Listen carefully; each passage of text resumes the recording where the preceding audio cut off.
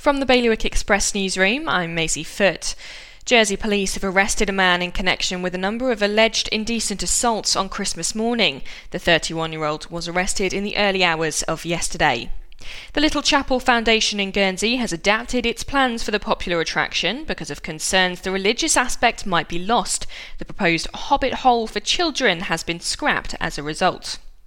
A suicide prevention charity will receive a hefty donation from a young man in Guernsey. 22-year-old Theo has committed to running the Brighton Half Marathon next month in memory of a close friend. And a free concert will be one of the key events in what's being billed as the most spectacular Liberation commemoration Jersey has ever seen. 2020 marks 75 years since the island's liberation. To get the full stories, go to bailiwickexpress.com. Your weather, cloudy with some showers and sunny spells on the way, highs of 11 degrees. Bailiwick Radio News, sponsored by IQ. IQ, the Channel Islands' only official Apple premium reseller. See their full range of Mac notebooks and desktops. IQ, your local Apple expert. Liberty Wharf, Jersey and High Street, Guernsey.